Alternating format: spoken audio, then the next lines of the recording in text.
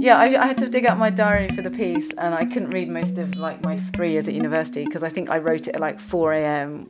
and it was just like, I feel sick, drunk, or describing the first time I got drunk and my mum picked me up in the car with my boyfriend in the back of the car, and the next day she was like, I don't want to see you like that again. And I cringed. I put it in the piece, and I think it came out because I was like, I don't think I can.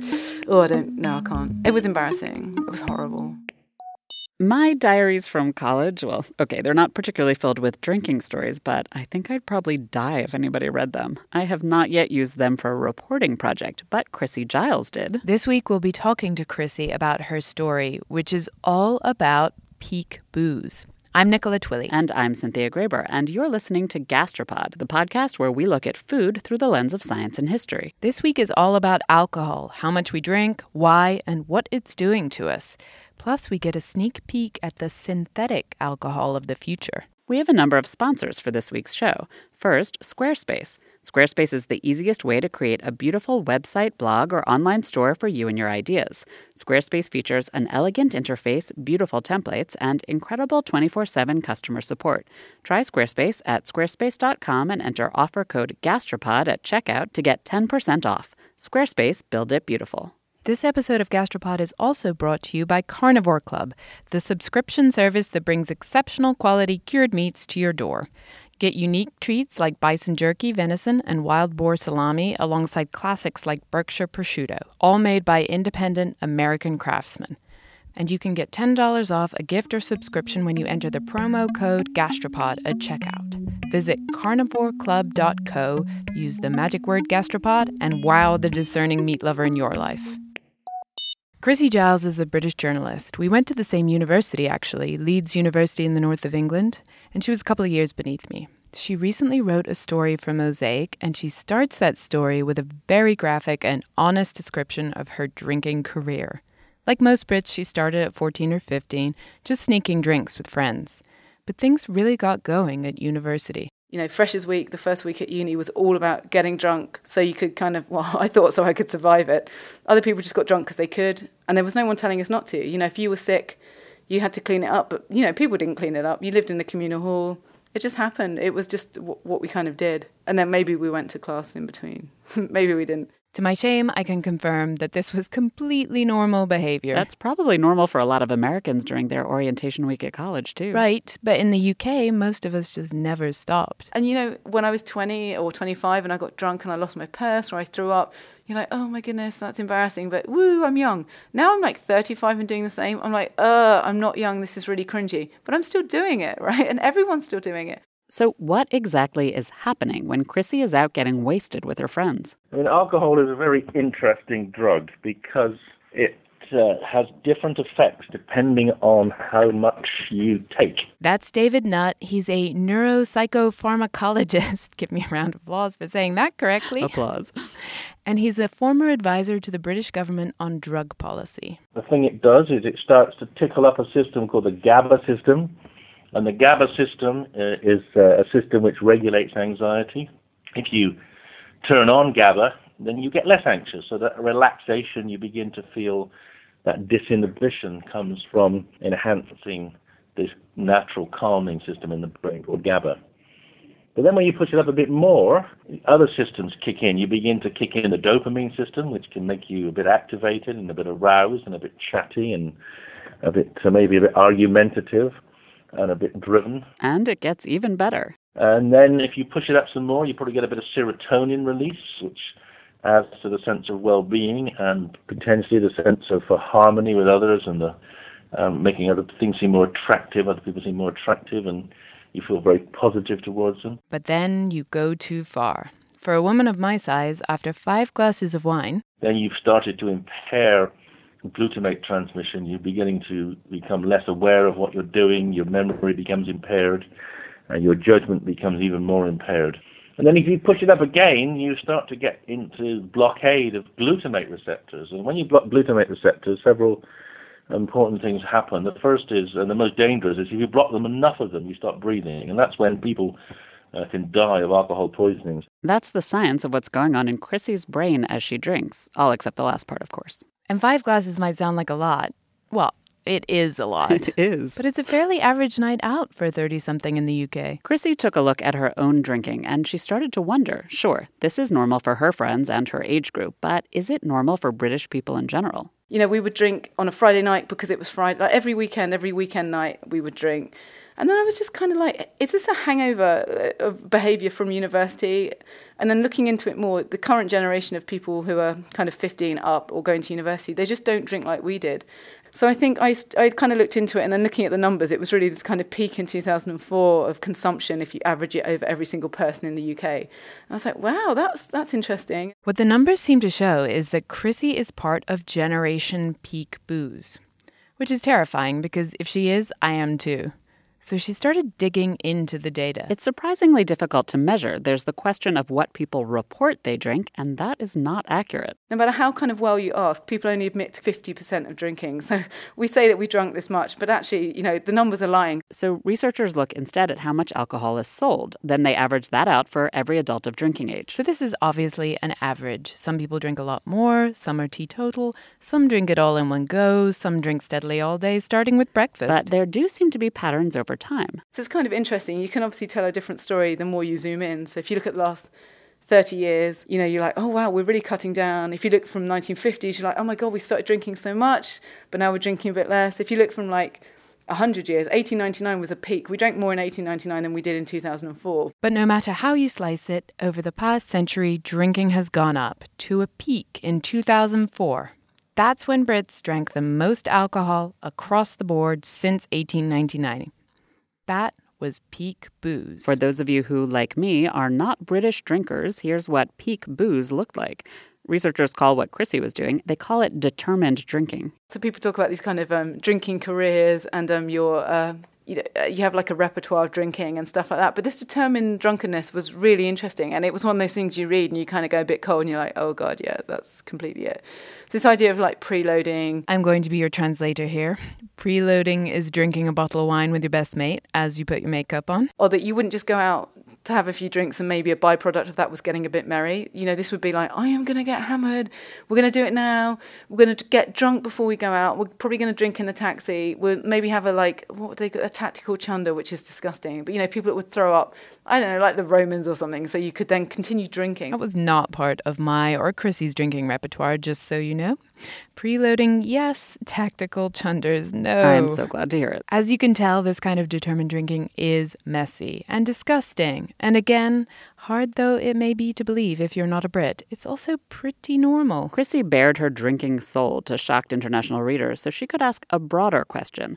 What led to her generation of Brits drinking so much more than earlier generations, and what can we all learn from it? Looking from, I guess, the kind of 1900s onwards, there were things kind of like, you know, 2 massive world wars and recessions and things like that that really kept not only kind of drinking low, but the kind of drinking populations just weren't there. So they were away fighting. The women didn't really drink, and they certainly didn't drink in pubs. While she was doing her research, Chrissy came across an amazing book called The Pub and the People. It was written in the 1930s by a group of academics, and it basically describes what went on in the pubs of Bolton in the north of England. The researchers recorded all these amazing details, what people said and drank and did. One of my favorite quotes is from a dock worker when they asked him why he drank beer. His reply was, "There's only one reason I drink beer. It is because I cannot eat it." They did, in fact, eat other food there. They'd eat hot pies and smoke and talk and throw darts and sing and play piano. The men, that is. The pub was like a living room, but only for guys. And the beer they were drinking was a very mild ale. In fact, it was called mild. Super low alcohol, typically warm and flat. In the 1960s, though, that all began to change. So I think women had obviously been slightly freed from just being a housewife or a mother, so you would maybe work, and that means you had your own money, and you might even socialise with other women, and oh my goodness, you might go to a bar or a club or a pub. And I think the industry saw that women were coming out and maybe they didn't want to drink a big pint of lager that would make you kind of bloated, and it was maybe a man's drink. So they would kind of aim cocktails at us or glasses of wine. And I think the kind of expansion of wine in the UK and especially drinking wine at home and women drinking wine, it kind of all entwined to become a different way that we drank. And I talked to one researcher who called it, this is a really efficient drug delivery system because it's kind of Moorish, it's got this sophisticated thing, it can taste really nice, it can work well with food, and you get to have it in a nice glass. And it became like, and it still is, I think, a kind of classy way to get smashed. So now women are drinking too, and wine is becoming more popular. And remember that flat, warm, low-alcohol, mild beer? That got replaced by a sexy European import too, lager, which is not only fizzier, but also more alcoholic. It was kind of in the 50s and 60s where people were travelling more on aeroplanes, on package holidays, and they'd go to Europe and drink a lager, and they'd be like, oh, this is exotic. And then you go home and maybe you'd see it in a pub and you'd try it there. And I think it was kind of a generation in the 60s where they for some reason didn't do the same as their parents. And the design of pubs changed too. No more cozy armchairs by the fire like in The Pub and the People. Instead, the pubs were specifically engineered to encourage maximum boozing. One of the main techniques was something called vertical drinking. This vertical drinking idea was that you go somewhere and it would almost be like everything was designed to make you just consume. So you would stand up, not sit down. And there's data saying that people drink more standing up than sitting down. So the music's loud, so you don't really talk. And when you don't talk, you drink more. They probably wouldn't serve food, but they might be salty bits and pieces, so the salt makes you drink more. Everything about it was kind of like drink, drink, drink. And then the 1990s hit. I remember the beginning of this time when I was in college in the U.S. There were sweet shots of hard alcohol and equally sweet, fizzy alcoholic drinks clearly meant to mimic soda. I didn't realize they had an actual industry name. They're called Alcopops. The thing I didn't realize is that, according to Chrissy, Alcopops were the booze industry's response to raves. In the early 1990s, taking ecstasy and dancing with glow sticks and downing energy drinks was much cooler than going to the pub for a pint. The alcohol industry started to get nervous, and so they invented a sugary, colorful, energy-boosting drink of their own with booze in it. Things like hooch, where it tasted sweet and it didn't taste like horrible spirits, but it was still really strong. So I think cocktails are a kind of similar way of doing it. It was almost repackaging alcohol for people that didn't think they wanted to use alcohol. So I think kind of Alcopops and these energy drinks and all that kind of stuff came up, and shots as well, with this way of like, oh, you're young and cool, but we're young and cool too. Look at this new stuff. Your dad wouldn't even know what this is, and you drink these kind of aftershock, these horrendous like apple sours. It was like bright green. It was like it probably is it's probably not mouthwash. That's probably libelous. It's akin to mouthwash.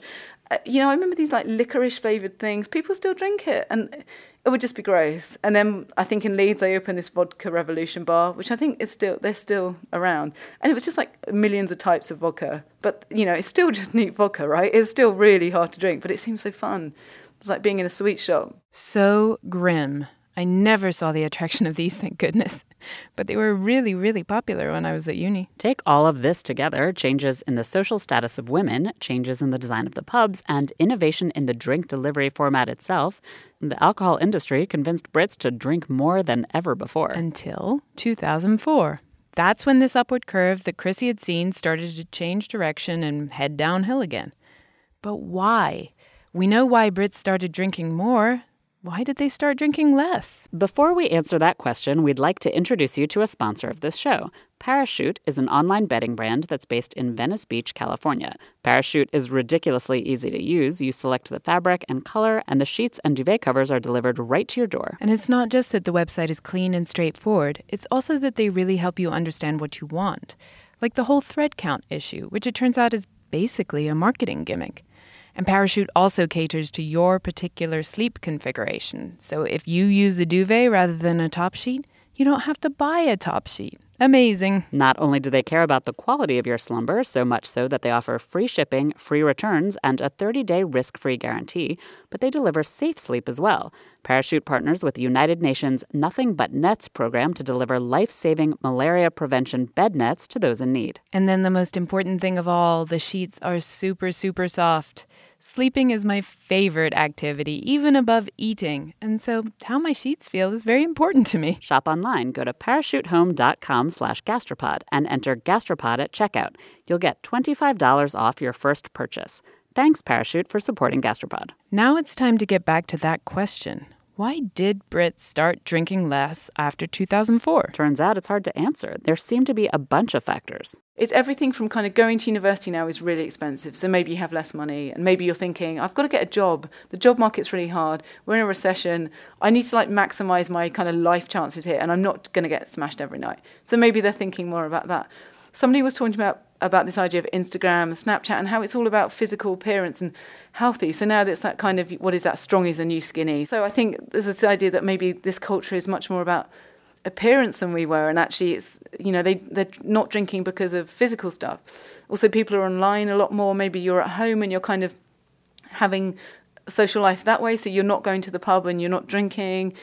People are taking street drugs, and maybe you're taking illegal drugs instead of booze because actually it's cheaper to get intoxicated on drugs than it is on booze, and you don't have to pee all the time. Chrissy also says that the drop might not be the same for men and women. So men have always drunk more than women, but actually the kind of women's consumption is rising, whereas maybe men's is falling, or maybe women's isn't falling the same. David Nutt had another theory to throw into the mix. I mean, the other thing, of course, you've got to remember is that a lot of drinking is a luxury. It's to some extent determined, therefore, by disposable income. And, when there's a recession, it goes down. The reason drinking's gone down in this country is only because we've gone through a recession in the last 5 years. So women's drinking hasn't necessarily slowed, and the dip may be temporary. But what isn't in doubt is that my and Chrissy's generation, the generation that came of drinking age in the 1990s, we drank a lot. And for the most part, we continue to do so. The drinking pattern does seem to be different in the U.S., at least from my perspective. I don't know many 30-somethings who continue with the type of drinking patterns that you and Chrissy described. Drinking patterns are a little different in the U.S. Historically, they were sky high. In 1830, the average American over 15 years old consumed nearly 7 gallons of pure alcohol a year. That's a huge amount. In the UK, in 2004, right at the very peak of peak booze, British people drank a little more than 3 gallons a head.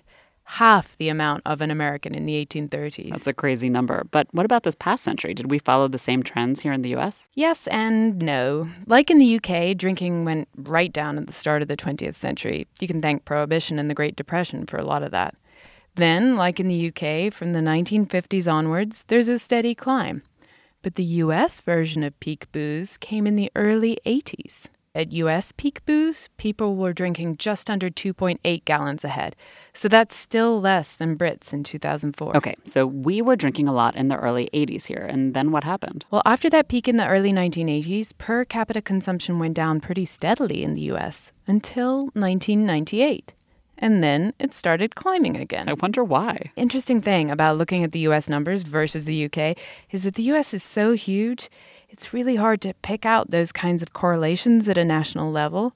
Researchers tend to focus on regional patterns instead. It's interesting to think about. I was in college in the early 1990s, and people were absolutely drinking, and sometimes they were drinking a lot. But the stories about drinking on campus today seem far more extreme than what I remember. It sounds like that matches the data. People are drinking more than we were in the early 90s. Yeah, that's right. There's a little blip in 2008 with the financial crisis, but it's on an upward trend again. Nowadays, Americans drink 2.34 gallons a head. Want to know where all those boozers live? No idea. New England. That's the region with the highest consumption. Really? Maybe it's these long, cold winters. We'll get back to booze and even meet its synthetic replacement in a minute. But first, we want to tell you a little bit more about another sponsor this week, Squarespace. Building a website can be hard. Even if you do know your way around coding, creating something that looks good and works well is a time-consuming affair. But whether it's for a business site, a portfolio, a restaurant, or whatever else, in this day and age, you probably need a website. Well, lucky for us, Squarespace makes it easy to build lovely websites without breaking a sweat. Squarespace provides simple, powerful, and beautiful websites that look professionally designed regardless of skill level, no coding required.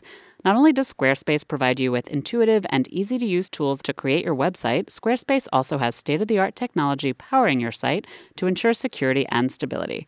And you know you can trust in Squarespace for your website needs when millions of people and some of the most respected brands in the world trust them too. Squarespace gives you 24/7 online support and a beautiful website. So what are you waiting for? When you decide to sign up for Squarespace, make sure to use the offer code GASTROPOD to get 10% off your first purchase and to show your support for Gastropod. Squarespace, build it beautiful. So in the UK, at least, it seems like we've hit peak booze. Maybe.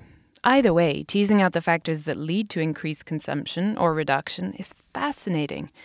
And it's actually really important. because the one thing that is clear is that drinking a lot is really not very good for you, even if you're not an alcoholic. People that have problems with alcohol, where you go and get help, that's a different category. And I deliberately didn't go there in this piece. But I think for a lot of us, we were drinking more than was probably healthy, but we managed to continue. But now I think it was kind of looking back, you're saying, well, if we really were this peak, have we done damage? So I was talking to some kind of liver consultants and epidemiologists, and again, it's really, really difficult to say. Everyone knows the immediate harm alcohol can cause. You get dehydrated. You might feel horribly nauseous and in pain the next day. You might vomit.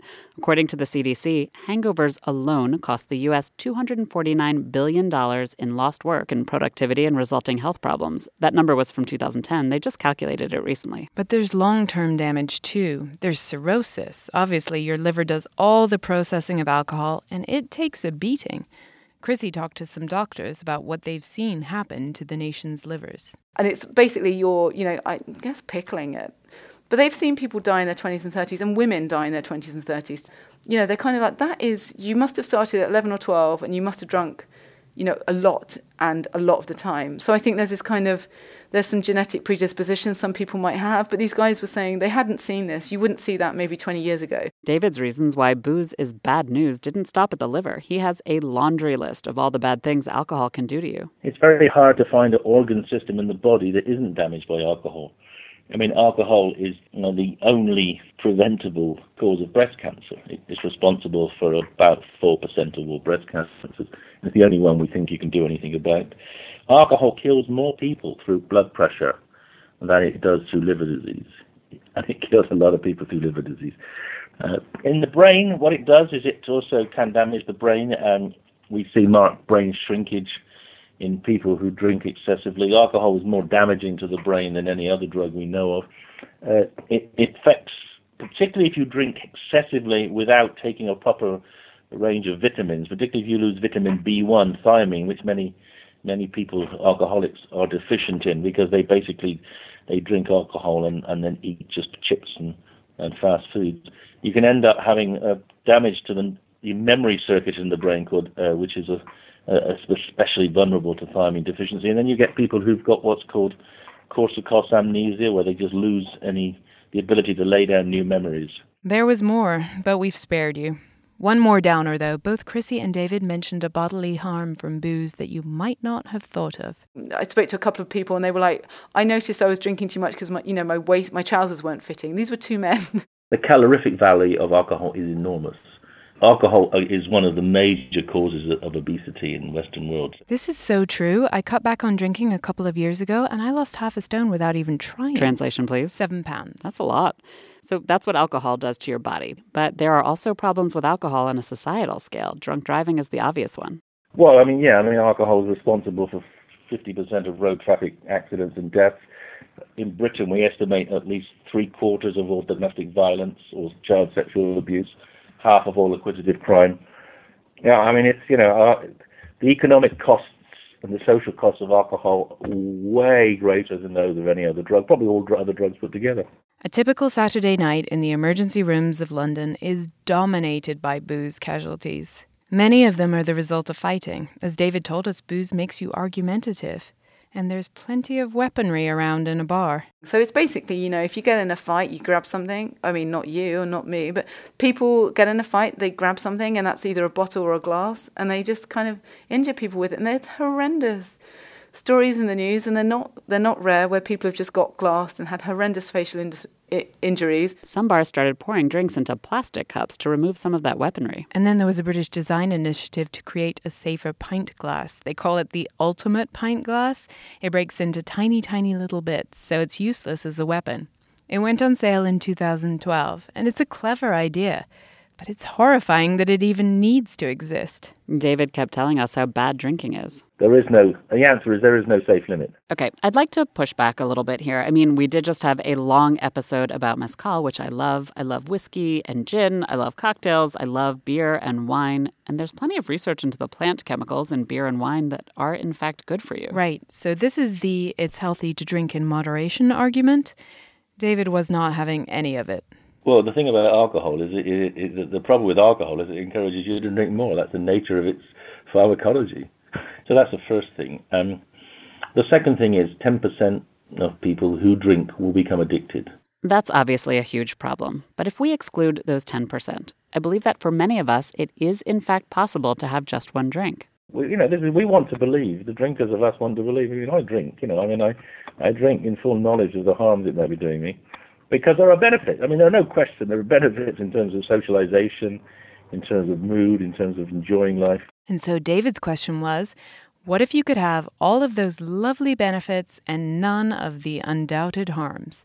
What if there was a better drug than alcohol? Right. So what we're trying to do is we're trying to look at the good things that alcohol does, work out how it does it in the brain through these receptors I've talked about, GABA and 5-HT, etc., and then see if we can target those receptors in the parts of the brain where alcohol does its good things, and therefore give you the pleasure of alcohol without the inevitable consequences of drinking alcohol. So it's a kind of using science to take away the harms and replace it, but keep the good aspects. And that's kind of credible, really, because we know, certainly we know that if we get a drink that contains something that mimics alcohol and people enjoy drinking, but doesn't lead to damage, then, a lot of people's lives will be saved. We asked David how this replacement drug would actually work. I'm modeling it. Really good question. I'm modeling it on a cocktail. My view is that the way we progress this field is to put drinking back where it used to be, which is part of the social engagement. So I'm looking to start selling this in cocktail bars, the high-end market where people want to go. So, one or two would begin to get you pretty mellow. 3 would be about where you'd peak out. So basically, you'd add David's drug to delicious non-alcoholic mixers, and you'd have yourself a really good time. There are other benefits, too. We can make it such that if you do become so intoxicated that you are out of control, we can give you an antidote. And in fact, we could take this even further. We can actually go to a point where we could give people the antidote so they could just sober up after a party. They go to a party, have a fun, and then take the antidote, drive home safely. So we could kind of almost at a stroke reduce all the toxicity on the roads if people were sensible. Sounds awesome. Sounds like science fiction. It's hard to imagine it could actually work. Right. So this has to be a long way off yet. When do you think we might be able to try something like this? Well, now, if you were in my office, I could give you some, but the stuff's made. It's about going from the concept to the enactment in a financially viable way in sort of the open market. And we basically need someone with the courage to take it on. That's actually the craziest part for me. David's using an existing drug that has already been approved for human use. So this whole synthetic alcohol plan, it's not as unrealistic as it sounds, at least in some ways. His drug does act on the brain in ways that are close to alcohol, but it's not exactly the same thing. Alcohol, as David already described, it's a super complicated drug. So would any substitute really match its effects? I think in theory we could get very close. I think in practice, we have to go with what we've got. I think to produce a perfect mimic of alcohol would be very, very challenging and very, very expensive. But I think we can make progress. And I would say there are 2 ways forward here. One is, of course, that we've got to start somewhere. And if we can begin to get people accepting safety as much more, a much greater safety is worth having rather than absolute mimicry, that's a good start. And that would then raise money to be able to do more sophisticated development, to find something that's even more like alcohol. But then, of course, the other thing that might happen is that people just say, well, that's good enough. If we had a whole generation brought up on a safe alcohol, Synthol, rather than on alcohol, then they wouldn't be complaining, would they? They would just be saying, yeah, this is good enough.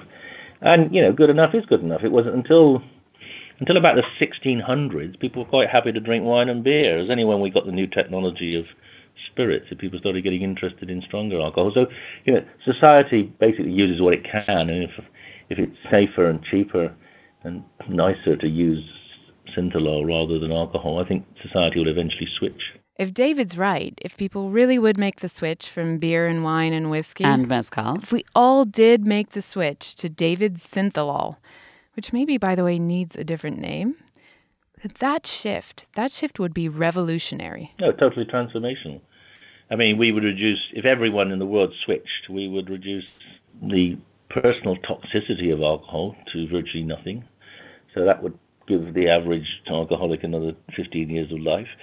We would reduce quite a lot of the road traffic accidents. What we're hoping, and this is obviously more speculative, is that if we can, by targeting, as I said, the things that alcohol does, the good things that alcohol does, we might be able to avoid more of the unpleasant things like the aggression and the dependence.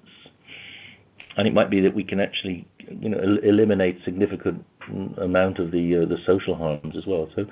So I think this could be a revolution. I mean, I think this could be truly transformational if we can get people to buy into it and switch. I can see this taking off maybe in a limited amount, but I just have a hard time believing that it'll totally replace alcohol.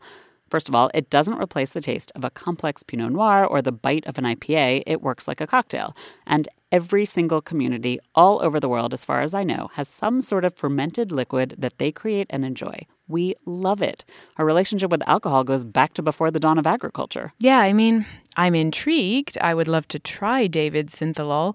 But the thing is, human culture is so intertwined with booze at this point that it's just really hard to imagine replacing it wholesale. Still, after hearing David lay out the physical and social harms of alcohol so clearly and so convincingly, it seems really important to reduce the amount we drink. My question is whether replacing alcohol is the way to do it. There are other things that work, like policy. The reason we have a huge increase in consumption in the last 30 years is because we have liberalized access, we've reduced taxation, we've turned a blind eye to preventative measures like reducing the drink driving limit. And one thing we haven't done, which is what your country did, which was one of the most brilliant social health measures in the history of the world, which was to increase the drinking age from 18 to 21. That happened in the 1990s across America. Eventually all the states aligned to a 21-year-old drinking age. And the estimates are that saved getting on now to over 300,000 lives on the roads of young people who would get drunk and drive and kill themselves and their friends. This is really interesting for me, actually, because honestly, I had always sort of thought that America was stupid for its super uptight alcohol laws. All the blue laws and the no open bottles outside and the drinking at 21. It all just seems ridiculous and Puritan and annoying. For me, it was especially the 21 part. I used to drink wine on Friday night each week with my family for Shabbat dinner, and it wasn't a big deal. As a teen, I lived in Switzerland with a family, and we had wine all the time with our meals. It made sense. But David has a convincing argument. Right. And, I believe in regulation. Like, I believe in gun control. America has much, much easier access to guns than the UK, and it has a lot more gun violence. Please don't write in if you're a Second Amendment person. I don't care. I'm with you on gun control. But I should believe the same thing about booze, right? I mean, logically, the UK should copy the US on this one. You guys have it right. Make alcohol less available and people drink less. But these things are really cultural, too. Should French teens not be drinking wine with their parents at dinner? It's super complicated. But Chrissy has another way that she personally has been able to cut down. I've been tracking my alcohol for about a year. And it has helped me cut down because I'm consciously thinking about, am I drinking or not? And I spoke to a few people about this, and a bit the same as kind of Fitbits and stuff. Self-tracking is a really effective way of just being more kind of mindful, I guess, of what you're drinking or how much you're exercising or what you're eating or any of that stuff. Yeah, I've consciously cut down too. It wasn't particularly difficult. The downside is that I can't keep up with my British friends when I go home now. I am a total lightweight. You can join me in that one. But I feel better for it. Plus, I can have more food. Cheese, chocolate, these can be my empty calories instead, and they're not even empty. I'm in favor of that one. More cheese. And the occasional glass of wine or gin and tonic, of course. Well, of course. Thanks this episode to Chrissy Giles, who is a science journalist and commissioning editor at Mosaic. Her article about peak booze in the UK was published by Mosaic. We have a link on our website. And thanks also to David Nutt, chair of the UK's Independent Scientific Committee on Drugs, professor of neuropsychopharmacology at Imperial College London, and author of Drugs Without the Hot Air. Link to that as well on our website. Where you can also find past episodes, comment on this one, and of course support us with a donation. You can also show your appreciation by rating us on iTunes, which helps other listeners find us. So this tree, so far we found 3 different kinds of mushrooms on this one down tree alone. That's right, we'll be back in 2 weeks with an episode all about the science and history of mushrooms. Thanks for listening. Till next time.